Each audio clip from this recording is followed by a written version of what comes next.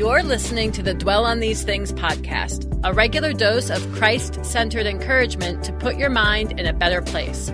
Listen in as Pastor John Stange shares Bible studies, interviews, training, and some of his most recent sermons.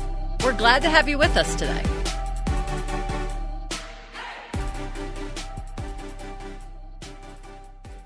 You're listening to the Dwell on These Things podcast. I'm John Stange, and today we have a return guest. We have Andy Storch with us. He's the author of Own Your Career, Own Your Life. And you probably remember the last time we had Andy on because I called him a unique and special guest because Andy and I do not come from the same place regarding religious faith. Andy does not claim to have a religious faith. Obviously, you know that I call myself a Christian. And so Andy and I are good friends, and we thought with our initial episode that it would be fun to just kind of have a conversation and show how people from different perspectives can develop friendship and develop respect for one another. And so that episode got a lot of feedback, Andy. I got a lot of feedback from that. So did you?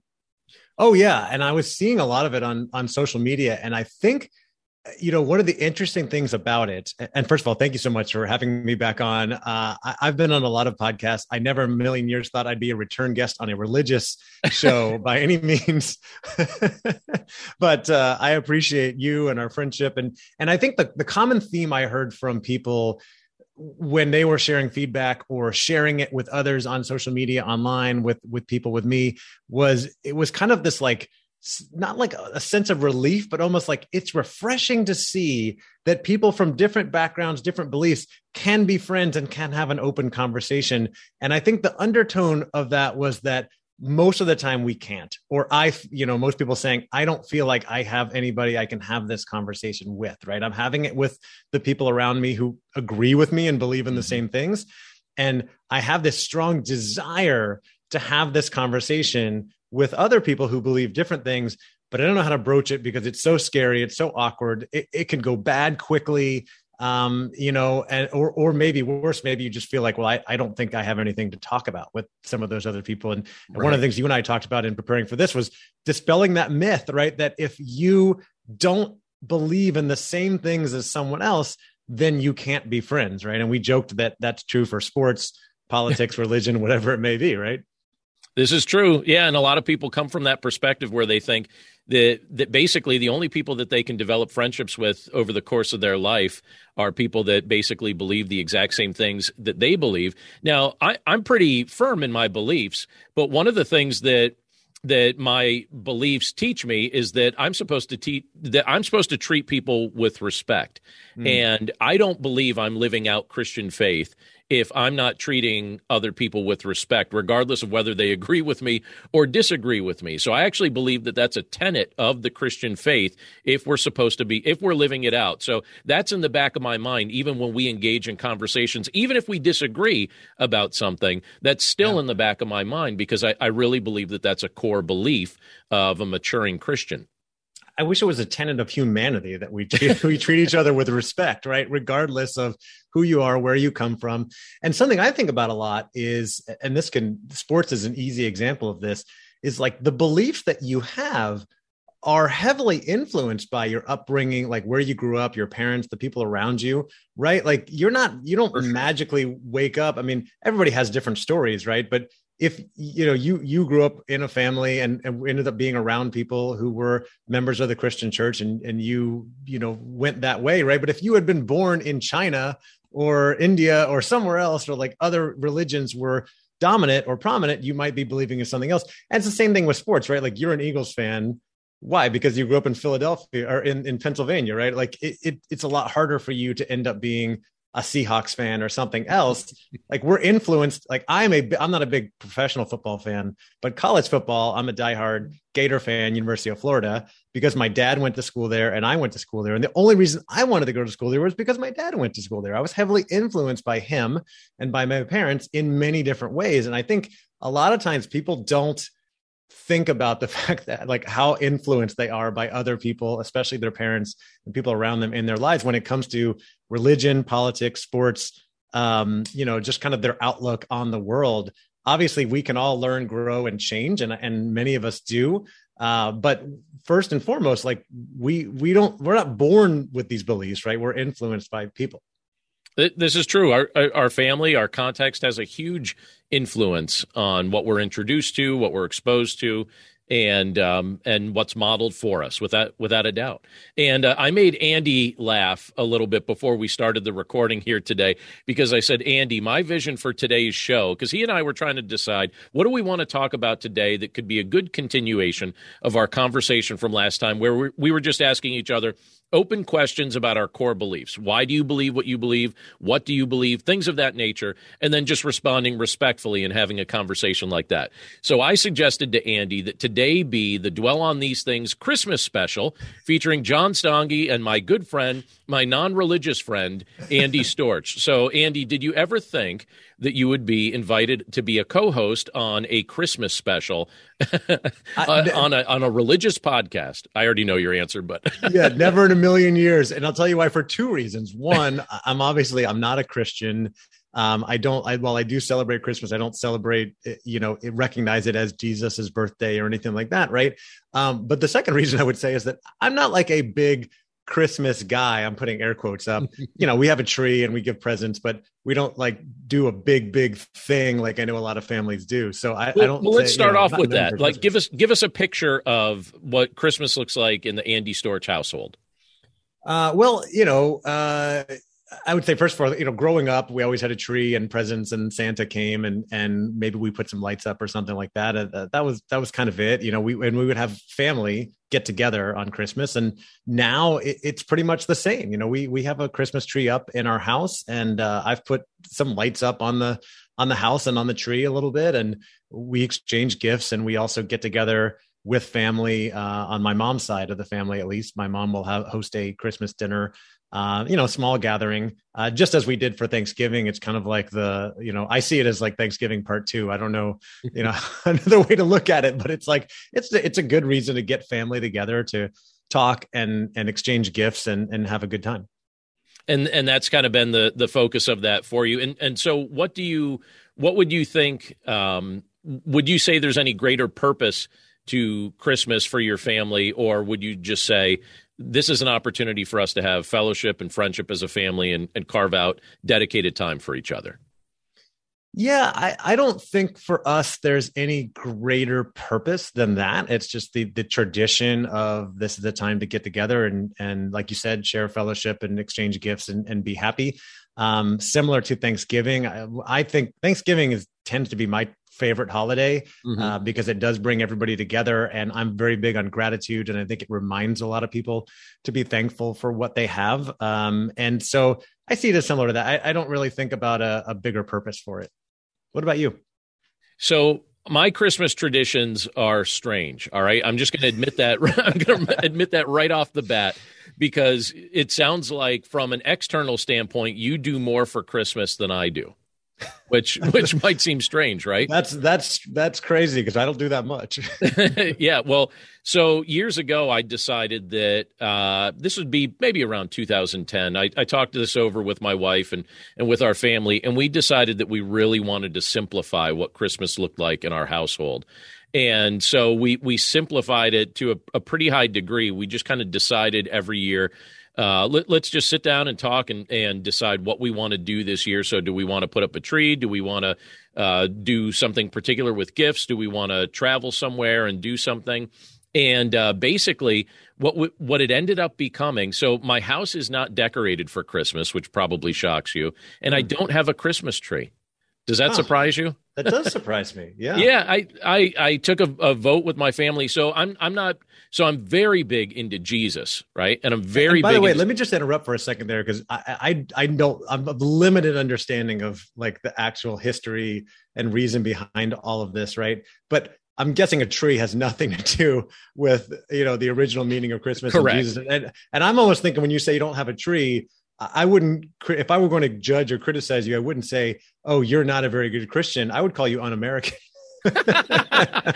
So you're questioning my patriotism. That's right. Exactly. Okay. Yeah. No, tell me more.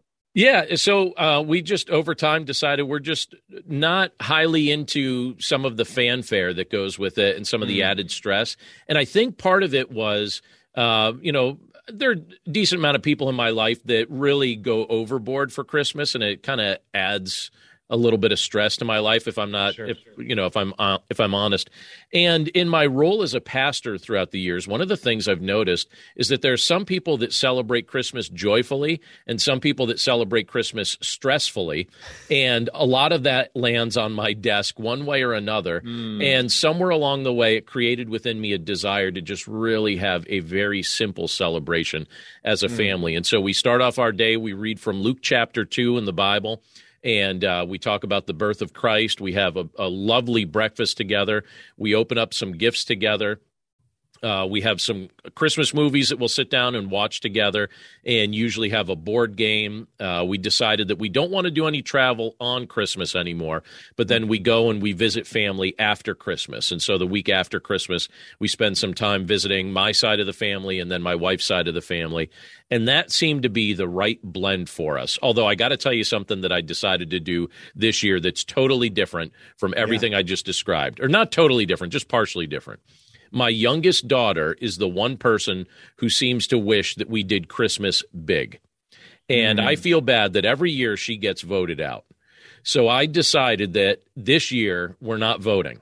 And I gave her complete authority over anything we do for Christmas, as long as it doesn't damage the house. That was what I said. It cannot damage the house. You gave her a budget as well, right? I did. I gave her 100% of our Christmas budget. She's 15. Actually, she just turned 16. But when I gave it to her, she was in the last couple weeks of being 15. And so I gave 100% of our Christmas budget to her. And I said, you're in charge of decorations, you're in charge of gifts, and no one can outvote you this year. This year, you are 100% in charge of Christmas. Wow. And so it's kind of fun to see what she's doing with it. I felt bad that she was getting outvoted. The rest of us, so there's 6 of us, my wife and I, and we have 4 kids, and it was always 5-1. The vote was always 5-1. All of us would vote for really simple, and Julia wanted something that was a little bit more She wants to be in another family. What's that? She wants to go to another family. Yeah, I don't blame her. But this year, she's in charge of it. So I don't know how this story ends. I'll have to tell you that after Christmas. But Julia is in charge of our Christmas. Do you guys normally? I don't remember if you said this. Do you normally exchange gifts on Christmas as well, or are you just kind of? We do. Okay. We buy some gifts for the kids and do that, and that's about it. But we don't expect did Santa Claus come when they were younger. No, we didn't do Santa. Huh. We did not. Although here's a funny thing about that.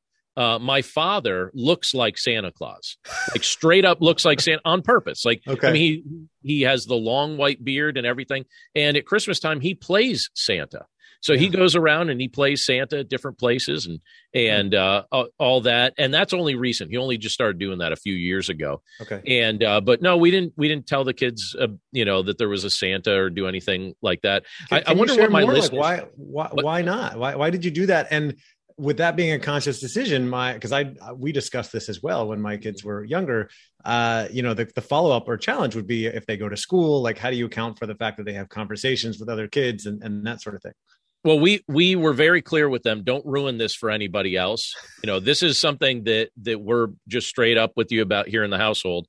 But our concern, and I don't know that this is a big concern. So first of all, I'll give a few caveats to this. If somebody listening disagrees with what I'm saying here, I totally understand there's multiple perspectives on this. This was just a preference. The whole point of this conversation, right, is like we share our perspectives and opinions and other people can live their life how they want to live their life. Right? Yeah. And so my wife and I decided, so a big part of our household is asking our children to believe in someone they cannot see.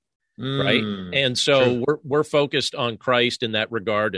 And I didn't want to spend a lot of time explaining to them how, okay, we were playing make believe in one area, but this other area is real. And so for us, we're like, no, let's just admit that this is just for fun, the Santa thing. And but I will tell you this, like I said, my father now he plays Santa. Santa's in high demand this year. There's not as many people willing to play him. And we have a Christmas dinner coming up at our church in just a few days, and my father will be there as Santa. He lives a couple hours away, but I invited them to come down and let kids get their picture taken with Santa and stuff like that. So there are families in our church that do the Santa thing, some families that don't. And, we make no judgment about that whatsoever. It's just that our preference was to not. And, but it's strange, when you said, all right, your house isn't decorated, you don't have a tree. Like, I'm sure that there are people in your life that wonder, how could you even be a Christian or whatever? Right. And I remember when we first moved to our neighborhood here in 2008, and our neighbors noticed, first of all, they wondered what it was going to be like when a pastor moved in next door. Right. People were highly curious about that. And I thought, I wonder what they think. Like, what kind of stereotype do they have going on in their mind? They think he's going to be doing all kinds of Christmassy stuff. Meanwhile, he's out there making videos about lawn care. Yeah, that's exactly what when I didn't decorate my house, and when people came over and they're like, hey, we thought you did Christmas small, but we didn't know you didn't do it at all. And I was like, no, we do that. And then my one neighbor said to me, she said, I don't understand how you as a pastor don't have any Christmas decorations on your house. I was like, Christmas decorations have nothing to do with my religious faith. So it's just a tradition, I think plenty of people do it really nice. It's just not our thing, but nobody understands that. Nobody, there's literally nobody in my life that seems to agree or understand. Maybe like one person. There was one woman in my church that at one point said to me, she said, Pastor, I have to admit that when I found out that you do things simply at Christmas, that gave me permission to do something that I've really wanted to do for a very long time and simplify what we do. She said, I figured if the pastor's going to take the charge and take the arrows for simplifying things like that, I'm going to jump in too and say, hey, if it's good enough for them, it's good enough for me. So I do have one comrade in that. I have a question for you related to that. Go for it. Of earlier, the whole thing with the lights and the gifts and the shopping and all this stuff. Yeah. And the music and everything, right? And many of us love that, and I like some of it. Sure. But if we really think about it, it is all comes from essentially the commercialization of Christmas, right? It's not the true essence of what the holiday was originally about. Do you get bothered by or annoyed by any of that? Like, look at all this stuff. It's such a huge distraction. People are spending billions of dollars and it has nothing to do with the real reason that we could or should be celebrating. Most definitely, in the sense that I think people turn this season, instead of one that could be celebratory and worshipful, they turn it into a season that is stressful. They turn it into a season where they incur major unnecessary debt for their family. And I'll tell you, there's a lot of times, so a lot of those credit card bills start really piling up once you get a couple months past Christmas.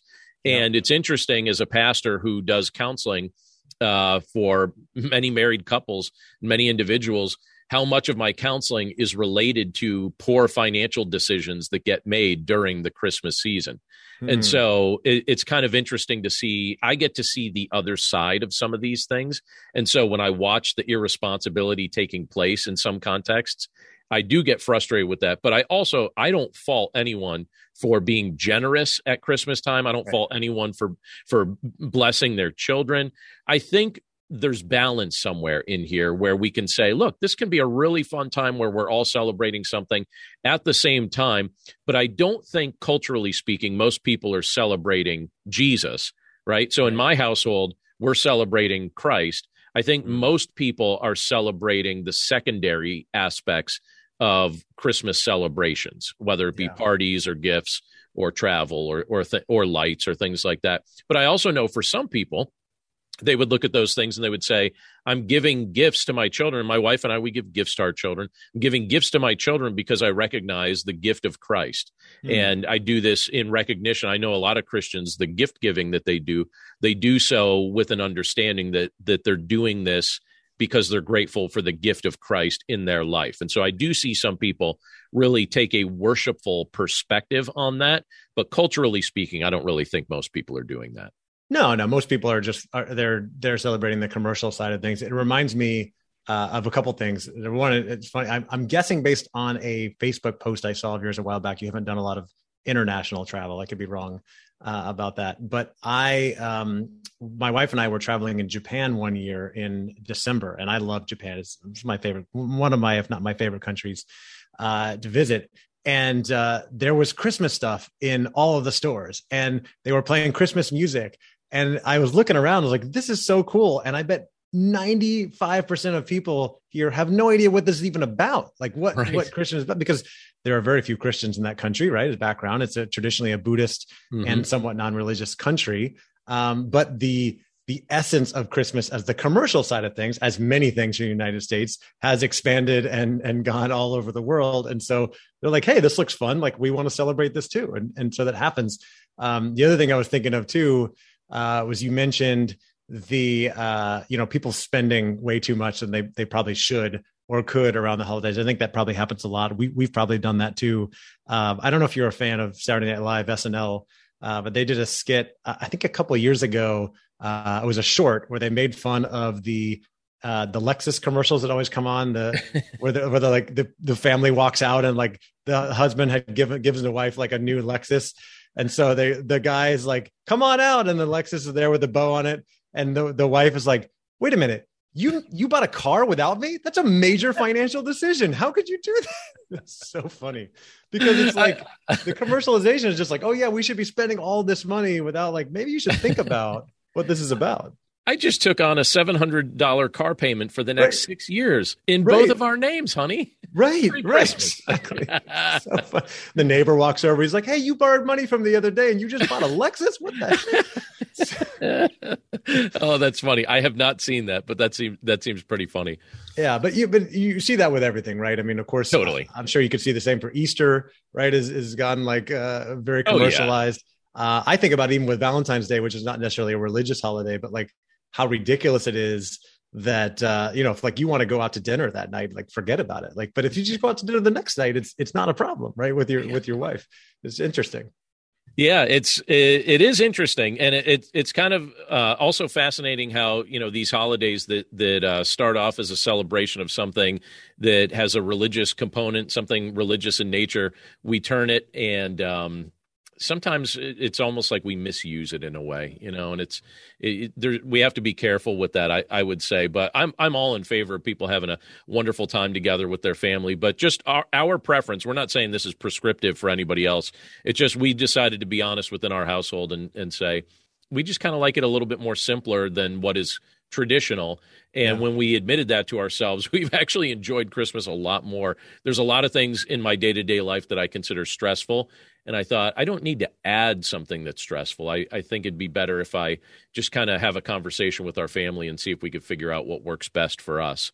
Can you give, if I could just ask one more question? Yeah, go for it. You mentioned that you see how Christmas tends to cause stress for a lot of families. I find it's not that stressful for us. Although I have gotten some arguments with my wife over like the number of gifts we're giving our kids, because I like to keep things simple as well, and how much we're spending and that sort of stuff. But you said you see this in counseling sessions. Maybe you could give an example, anonymous, obviously, of something you see that's fairly common that maybe people could relate to and hopefully learn from. I would say, so one thing I would see is needless argumentation. So when people are not on the same page, I've seen people really lose their cool about these things because not everybody's in sync on what's being spent. And then, so I'll give you another example of how this really impacted one family. And this was long enough ago that I think I could share this anonymously and it not be, discernible. But when their children were little, the mother really, really wanted to stay home with them. She really wanted to be able to stay home with them. But because they had gotten themselves in so much debt with things like their Christmas spending and some of the other things, she wasn't able to do so. And as a result, like it just wasn't something that she was able to do, and she wanted to do it. And it created conflict with her and her husband because they weren't on the same page. And because they had taken on so much debt, it just really wasn't an option for them. They had to pay off that debt. And so they did what they had to do, but she was honest about it. She said, no, this is not really what I wanted. Now, not everybody wants that. And I understand that, but sure. I know she did. She wanted that. And that was one way that I saw it having a negative impact on their life. They had plenty of stuff, but then they also had obligations that really robbed them of things that I think they would have preferred to have over the stuff. It's such a shame, right? And I see this all the time outside of Christmas, just in the working world. And, the work I do in the career development space, talking to people about owning their career, owning their life, being intentional with things, asking that question, would you rather have things or would you rather live the life that you want? Right. And if you truly ask children, would you rather have things or would you have more time with your parents? And some of them might say things in the moment, but at the end of the day, what do kids want more than anything in the world? They want time with their parents. They want love 100%. And that sort of thing. So yeah, it's hard. It's unfortunate to hear that story, but I'm sure many people can relate or learn from that. Yeah. And it's not uncommon. That's one example, but it is not uncommon. That's actually very common. And it's unfortunate, but I see it a lot. So I thought, so I don't know what questions you have for me, Andy, regarding some deeper level things. But I'm going to get us started here with the question side of this. By the way, that was a great opening discussion here about our Christmas traditions. I'm glad you were willing to do that. And I want to read, if time allows here, at least a couple scriptures from the Old Testament that we as Christians look at and say, these are Old Testament prophecies of the birth of Christ. And these are things that speak to us and things that I usually preach about during this time of year. And I'll give you my reaction to some of these things. And I'd love to hear how they strike you. And if you're already familiar with them, maybe you're already familiar with them. I'm not sure. But the first is from Isaiah chapter 7, verse 14. And in that portion of scripture, it says, "Therefore the Lord himself will give you a sign. The virgin will be with child and will give birth to a son and will call him Emmanuel," which means God with us. Now, that portion of scripture, we as Christians look at, it's something written about 700 years before Christ came to earth. And this is one of the prophecies that we as Christians look at and say, all right, that is a prophetic sign or an indication of how the birth of Christ would come about, that he would be born of a virgin. And then we see the fulfillment of that in Luke chapter 1. And one of the things that I know for me personally, I don't feel like I go into issues of faith with like a blind faith. One of the things that has convinced me through the years that the Bible is accurate is fulfilled prophecy. So I look at things like this and I find a confirming aspect to it when I see something written a long time before it was fulfilled, and then I see the fulfillment. And for me, it has a bolstering effect on my faith. But I'd be curious what your thoughts or reactions to a scripture like that would be. Well, first I have a question. If the prophecy stated that that the baby would be born from a virgin and named Emmanuel, why do we talk about Jesus? What happened? Yeah, so the name Jesus. So when it's talking about like Emmanuel, there, it's talking about the name like a title. That he would be, that the name that people would look at this child and would say, "This is God with us." That he would be Emmanuel, God with us. And when you look at the name of Jesus, that comes from the Hebrew Yeshua, and that means God is salvation. And so even the name of Jesus meaning God is salvation. And then this here saying that this child that would be born of the virgin would be God with us. They're like prophetic things that go hand in hand in regard to that. That's what we would believe. So you're looking for my reaction to that. You see that as confirming that. Right. And feel free to say like whatever you want, even if you think that like I'm nuts and out to lunch. Well, I'm just curious like what you would think about it. No, I don't think you're nuts at all. I think that we all confirmation bias is something in psychology that we like, if we believe something, we're going to look for reasons to believe that more. So I can see why you would look at that and say, yeah, they predicted this, the Bible predicted this, and then it happened. I guess I think about it and ask, well, how do we know it happened? Like, how do we know Mary was a virgin? How do we know that Jesus really was a Jesus, or that, that he was really the Son of God? Like, to me, that does, like, someone predicted something and then 700 years later, a baby was born. And then several years after that, everyone said, oh, that was the Son of God. And then the story got bigger and bigger and bigger. And then like some people got together and wrote down the New Testament of the Bible. But to me, it doesn't mean that it necessarily happened, but that's because I have the perspective that I don't think it did. And the other thing I would say too, interesting, this came to mind to me, is that people predict things all the time. Mm-hmm. And every now and then they are accurate, and many times they're not. And we don't often point to the times that they're not. We only look at the times that they were right. And I learned this recently. This is so interesting. In 1867, Jules Verne wrote the book From the Earth to the Moon.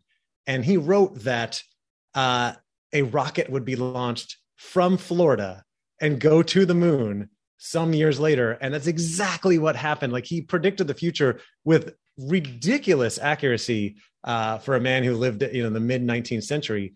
And I don't know how he did it, right? But like, I think sometimes people write things and predict things, and sometimes they come true, and many times they don't. And we often look to the people, the times they did come true, and go, oh, that was Nostradamus, or for lack of a better word, right? So that would be my reaction. Okay, cool. All right, your question. Well, my question is about this could be like dangerous, but is about what I often consider to be hypocrisy in religion. And I'm wondering what your opinion on this or see this is. I feel like, as you mentioned earlier, Jesus embodies like the embodiment of kindness, and you wish like kindness and respect. And like, you believe as a Christian, you need to be treating people that way. I believe that I need to be treating people with kindness and respect. And so to me, my outside perspective is that Christianity at its core is about kindness towards others, right? And yet I feel like there are so many people who proclaim themselves as so-called Christians who are living with so much fear and hate towards other people. And it makes me wonder, like, can they even, like, do you see them as Christians? Like, or are they kind of like the, what's the word I'm looking for? Imposters?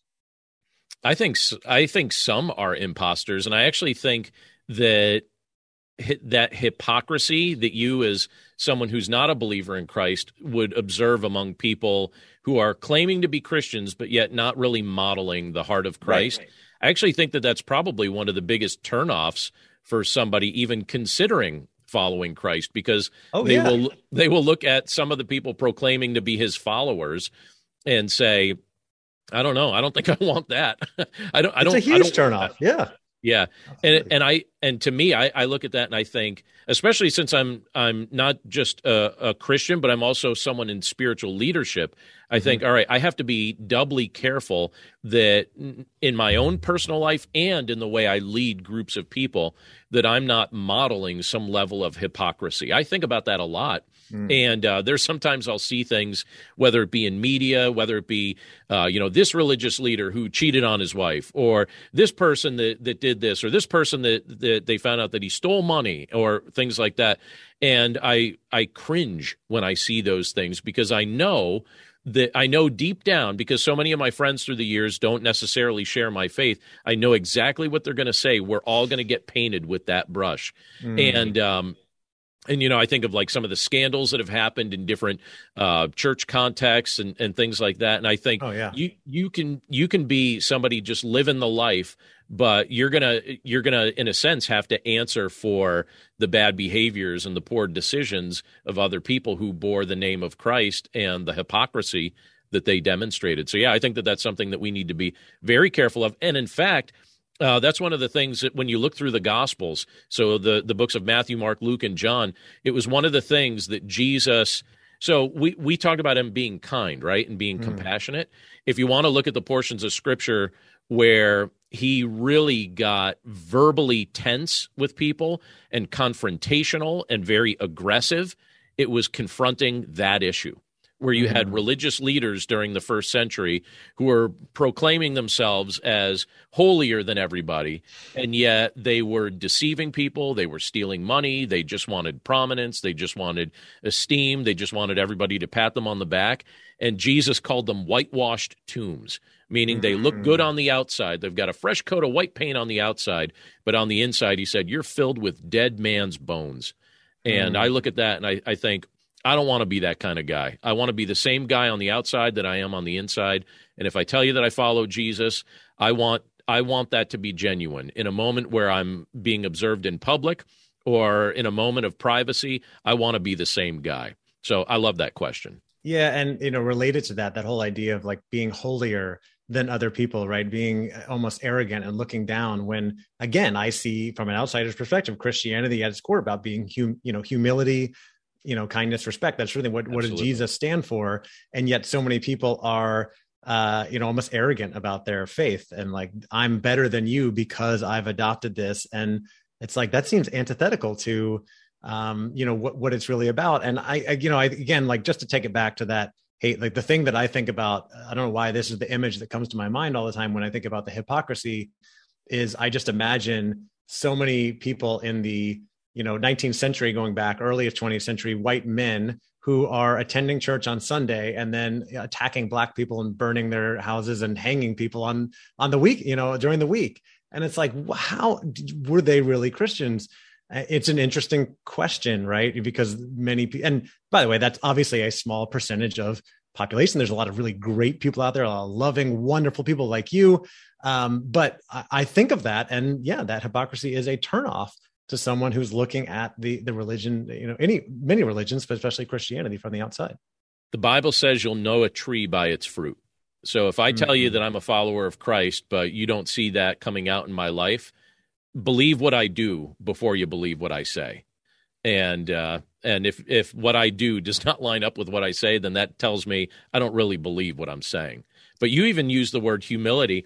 And I even think when we get to the idea of the essence of Christianity being one of humility, when you think about the Christmas season, we're celebrating a Savior who took on flesh and was born in a stable and put in a feeding trough and was visited. The first visitors that came to him were shepherds who were serving in a despised position maybe not despised, but certainly a position that was looked down upon. They were just looked at as dirty shepherds. And so you see our Savior born in a humble stable, being visited by people who were considered lower class in that society.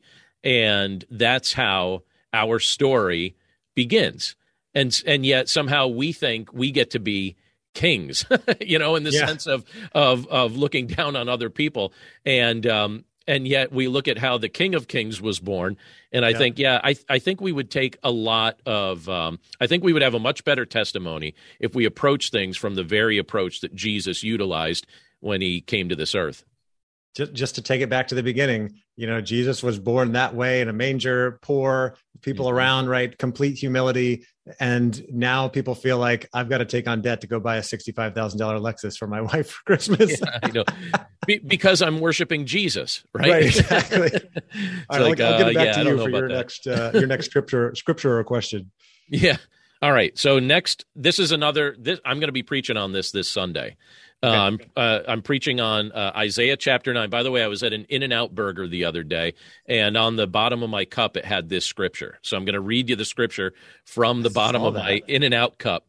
Isaiah 9:6 says this: "For to us a child is born, to us a son is given, and the government will be on his shoulders, and he will be called Wonderful Counselor, Mighty God, Everlasting Father, Prince of Peace." And so we as believers in Christ look at this portion of Scripture from Isaiah 9 and say, all right, this is another portion of Scripture showing us ahead of time who Jesus is, what people would say about him, and what he would come to this earth to ultimately accomplish. That he would be born, a son would be born, a son is given, and that ultimately the government will be on his shoulders. And so as Christians, we look at the kingdom of God as something that has present day implications. But if you ask me, what do I believe about the future? I actually believe that there will be a day when ultimately Christ rules and reigns on this earth and is essentially the benevolent leader over the earth. And so Christians look at this portion of Scripture as having kind of like a two-part fulfillment. One, he's going to come and he's going to do this he's going to be born as an infant among us. And then at a later time, he's going to rule and he's going to reign, and the government is going to be upon his shoulders. So I'm curious what your reaction to that aspect of Christian belief would be. So that was a prediction that Jesus would eventually be born and come take the government on and essentially rule the earth or reign at the time that he did. Not that that's coming again. Is that what you're saying? It's so when Jesus was on earth, he explained how the kingdom was going to work. He said, first, it starts as an internal thing. So internally right now, the gospel is going to spread person to person to person because they were wanting him to set up basically a physical kingdom right here on this earth. Some really strong word of mouth marketing with that campaign. Yeah, some word of mouth marketing through the generations. And so he said, this is how it begins. And so the kingdom of God begins within you. before it becomes the visible kingdom of God on the earth. And so we're in that person-to-person internal kingdom phase that Christ described. And then the next phase is when he physically returns to this earth. That's what Christians believe. Yeah. Got it. So you believe that eventually Jesus will at some point return to the earth and rule the earth as king, essentially. My question or first thought is that Christians only make up maybe 25% of the earth's population. That's a guess. We could look that up. It might be a little more, it might be a little less. Right. How do you rule the rest? How do you rule several 100 million Muslims, Hindus, that sort of thing? Do you conquer them? Do you convince them? Or do you just say that's not part of our realm? That's a whole different realm. How do you compensate or think about that? That's a cool question. So I believe that leading up to that there's going to be just a great awakening in a sense of people that have faith in Christ. I also believe so. And I'll try not to get too in the weeds with this, but there are a couple events that Scripture describes happening prior to that, like a season of judgment upon this earth that happens prior to the physical reign of Christ on this earth. And so there would be, like in a sense, those that are on the other side of all of those experiences would be those that have come to faith in Christ during that particular season. So in other words, people like me who have no faith, as well as people of other religions, would look at what's happening and be so amazed and convinced that they would say, okay, I need to come over to this side and follow Jesus now, because he is the true leader, Messiah, whatever you want to call it, who is our savior for the world. Yeah, I do believe that that's going to happen. Yeah. Okay, interesting. That reminds me of another question I always wonder about when Christians are especially getting a little bit arrogant about our religion is the right one, and if you don't believe in Jesus, you're not going to heaven, that sort of thing.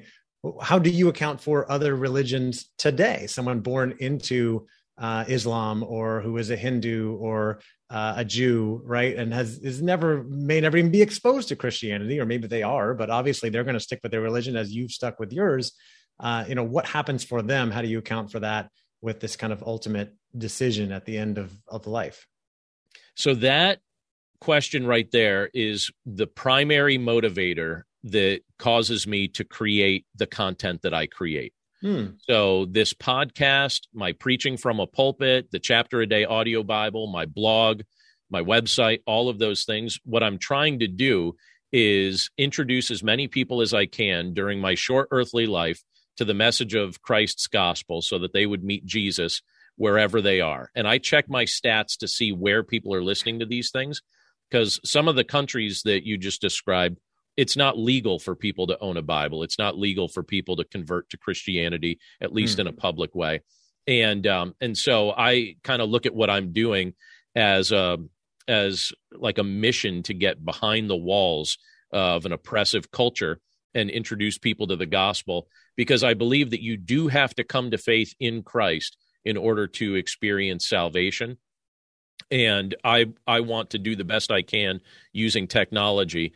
And I know a lot of Christians believe this, that, we can utilize technology to share the gospel with other people in the hopes that they will hear it and respond and come to faith. Because, and we're also operating from the standpoint that I don't deserve the salvation, the gift of salvation that I've received. This is not something that I've deserved, and this is not something I have earned. But because I'm grateful that I've been given this gift, that I've been given the opportunity to hear the message of the gospel, which was first proclaimed in the Middle East, and it made it to Pennsylvania, and I finally heard it. So it made it from one culture to another, and, cross an ocean and all of that. And I think, all right, now in this generation, how do I share the gospel with other places? So this past weekend, I had the opportunity to spend the entire weekend with a whole bunch of people that were born in Guatemala. And we were worshiping together, and I was speaking for their group. And years ago, people went to Guatemala sharing the gospel there. And I think, right now I look at the opportunity with compassion toward others, because I believe that you must believe in Jesus Christ to experience salvation. To me, that inspires not arrogance, but compassion, a desire to think, all right, what can I do to help as many people as I can to hear the gospel. And at the end of my life, that's how I'm going to measure whether or not I fulfilled the mission that I was given. That's part of your legacy, which is really important. You're doing your part in what you believe in. And it's cool that the religion obviously has spread to Pennsylvania. And part of the reason it did, with unfortunately a lot of persecution along the way. But part of the reason the religion did was because people were seeking religious freedom. You mentioned the oppression earlier. True. I agree. I think we should have the freedom. And I think that's what's great about the United States, right? Is we should have the freedom to have whatever religion or faith we believe in, as well as to have the absence of that and live our life however we want, as long as it doesn't intrude on the lives of others. Yeah, and I would say with Christian faith, like that statement that you just made there, a good part of that, we're in complete agreement, because I don't believe you can make somebody believe anything. Yeah. You know, we talked a little bit about that last time. I don't believe in forcing people to believe anything. My faith is genuine because it wasn't forced on me. This was not forced on me. Yes, there were people in my life that modeled this for me, but I was 10 years old when I came to faith in Christ. And then I was about 15 when I really started trying to live this faith out. So it took me a few years to connect the two. And that wasn't something that anyone could have made me do. And so I don't believe in religious oppression. I believe in complete religious freedom, that somebody should be allowed to believe whatever they want to believe, because the truth is, that's the way it works anyway. Yeah. Everybody believes whatever they want to believe. And you can pretend you believe something else, but it doesn't mean that you actually believe it. Victor. And so I love having, freedom of religion and freedom to just proclaim the things I believe, even if people don't see the same way. I still love the freedom to do it. Yeah, I mean, Viktor Frankl famously said in his famous book, Man's Search for Meaning, that, that thought, that meaning, that faith, that's the only thing that people can't take away from us, right? Is what we believe inside of our heads. I kind of wanted to ask you one more question. I know we're out of time, but related to what you were saying. Go for it. And we're just about out of time. This is where we'll finish up, though. Yeah. I think I asked you about this last time, so maybe it's kind of addressing that again, because you were talking about the different religions and beliefs, and that, to get salvation, to get into heaven, whatever you may want to call it, like you have to have that absolute faith in Christ. So two people get to the pearly gates, right at the top. One has complete faith in Christ and has been to church every Sunday of his adult life, but he's been beating his wife and treating people poorly, right? And someone else who never went to church and doesn't believe in Jesus at all, but has treated everyone around him with kindness, has been contributing money to different causes, has done all these things to make the world a better place. Who gets in, or is it just neither one?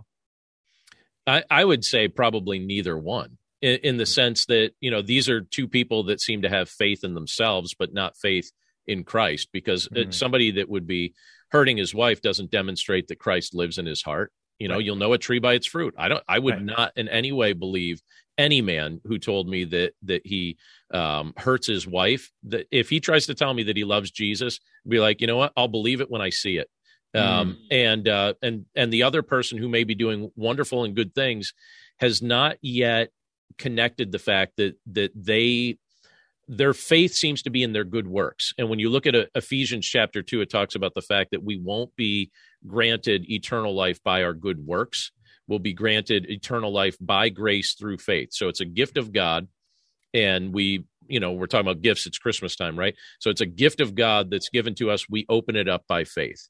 And anyone that the only reason, so I won't even be able to stand before the Lord and say, Lord, I dedicated my online platform to you. I wrote books for you. I preached from pulpits for you. None of that has anything to do with me entering into heaven. The only thing I'm going to be able to say is, I trust in your son, Jesus Christ, who paid the price for my sin when he died on the cross and then rose from the grave. And, that's it. That's the only, I believe that's the only thing I can claim. I can't come before the Lord and make some sort of long list of things I did do or things I didn't do. Right. Because those are the fruit of belief, but those aren't the things that get you in the door. That's the evidence that you believe. He supposedly knows anyway, right? And we talked about this last time, the importance of living life with no expectations. I believe the world doesn't owe us anything. And, God or Jesus, as you kind of said before, doesn't owe you anything. Like you get there and you find out, but you don't go in with expectations. Well, this Andy Storch is always fun when we do this. You are like such a unique friendship in the fact that you're willing to do this. And you had one more thought. Go for it. Well, on that note, I thought it might be useful. I know we're out of time, to like end with maybe a quick tip for people who are listening, who are like thinking back to the feedback we heard last time. Like, I want to have more of these conversations with other people, right? How can people do more of that? What are your thoughts on that? I just need to be honest about my beliefs while respecting your honesty about your beliefs, and show that we value each other in the process. Like, at no time in our previous conversation or in this conversation did we attempt to argue or demean each other's beliefs. Like, we believe different things. We already know that. Right. And it's just a matter of asking each other questions that are curiosity questions. Yeah. And I think that if that can be done respectfully and not trying to beat somebody over the head if they believe something different than you can be honest about what you believe and respectful about somebody else's beliefs at the same time. You don't have to pretend that you agree. Like, I don't feel like you pretend that you agree with what I'm saying. And I don't feel like I have to pretend that I agree with some of your beliefs, but there are overlap. I mean, there is overlap. There are things that we both believe, and there's, and I know one of the things I believe is just, I'm grateful for our friendship, and I'm grateful that you're willing to be open and honest to have these conversations, because I don't see enough of this. And so I think it's a real blessing and a real privilege that we get to have these conversations. And the two of us have agreed to have the conversation in a public forum. Yes. We're letting other people in on it. So I think that's fun too. Yes. I agree completely. I was just going to say curiosity and humility, that belief that you are not better than anybody else, that your beliefs are not better than anybody else. And then curiosity. Yeah, we all have curiosity, but seriously checking yourself and replacing assumptions with curiosity. When you assume something about someone, right, that's when problems get caused. Instead of that, just asking a question. What do you believe? What do you think about this? And let them, and then say, oh, that's interesting. I believe this, and then have a conversation about it, which is all we're trying to do. So thank you again for having me on to have this public conversation. I do appreciate it, John. This is fun. A pleasure. And I love how you summarize that. Curiosity and humility. Replace your assumptions with curiosity questions, and you might actually get to know somebody. I love 100%. It. All right. My guest today was Andy Storch. You can find Andy Storch. Andy, tell them where they could find you. Well, I have a book called Own Your Career, Own Your Life. It's not religious, but it will help you, lead a better career in life. It's available on Amazon, and I'm active on all the social media channels, LinkedIn, Facebook, Instagram, Twitter. You can find me under Andy Storch. And I have some of my own podcasts as well about career, talent development, and even a new one I launched recently about NFTs. All right. So you heard it there. So check out what Andy's got going on. And you could find our other podcasts here for what I'm doing at desirejesus.com. We'd invite you over there as well. Andy, thanks again for being with us today. Thank you. This is my skyship, Dreamer. My cargo is stories, and our destination, dreams. With Abide Sleep Stories for Kids, you can help your children fall asleep fast and learn about God. To find these kids' bedtime stories, go to lifeaudio.com or search your favorite podcast app for Abide Stories for Kids. You can also download the Abide app for more biblical meditations at abide.com.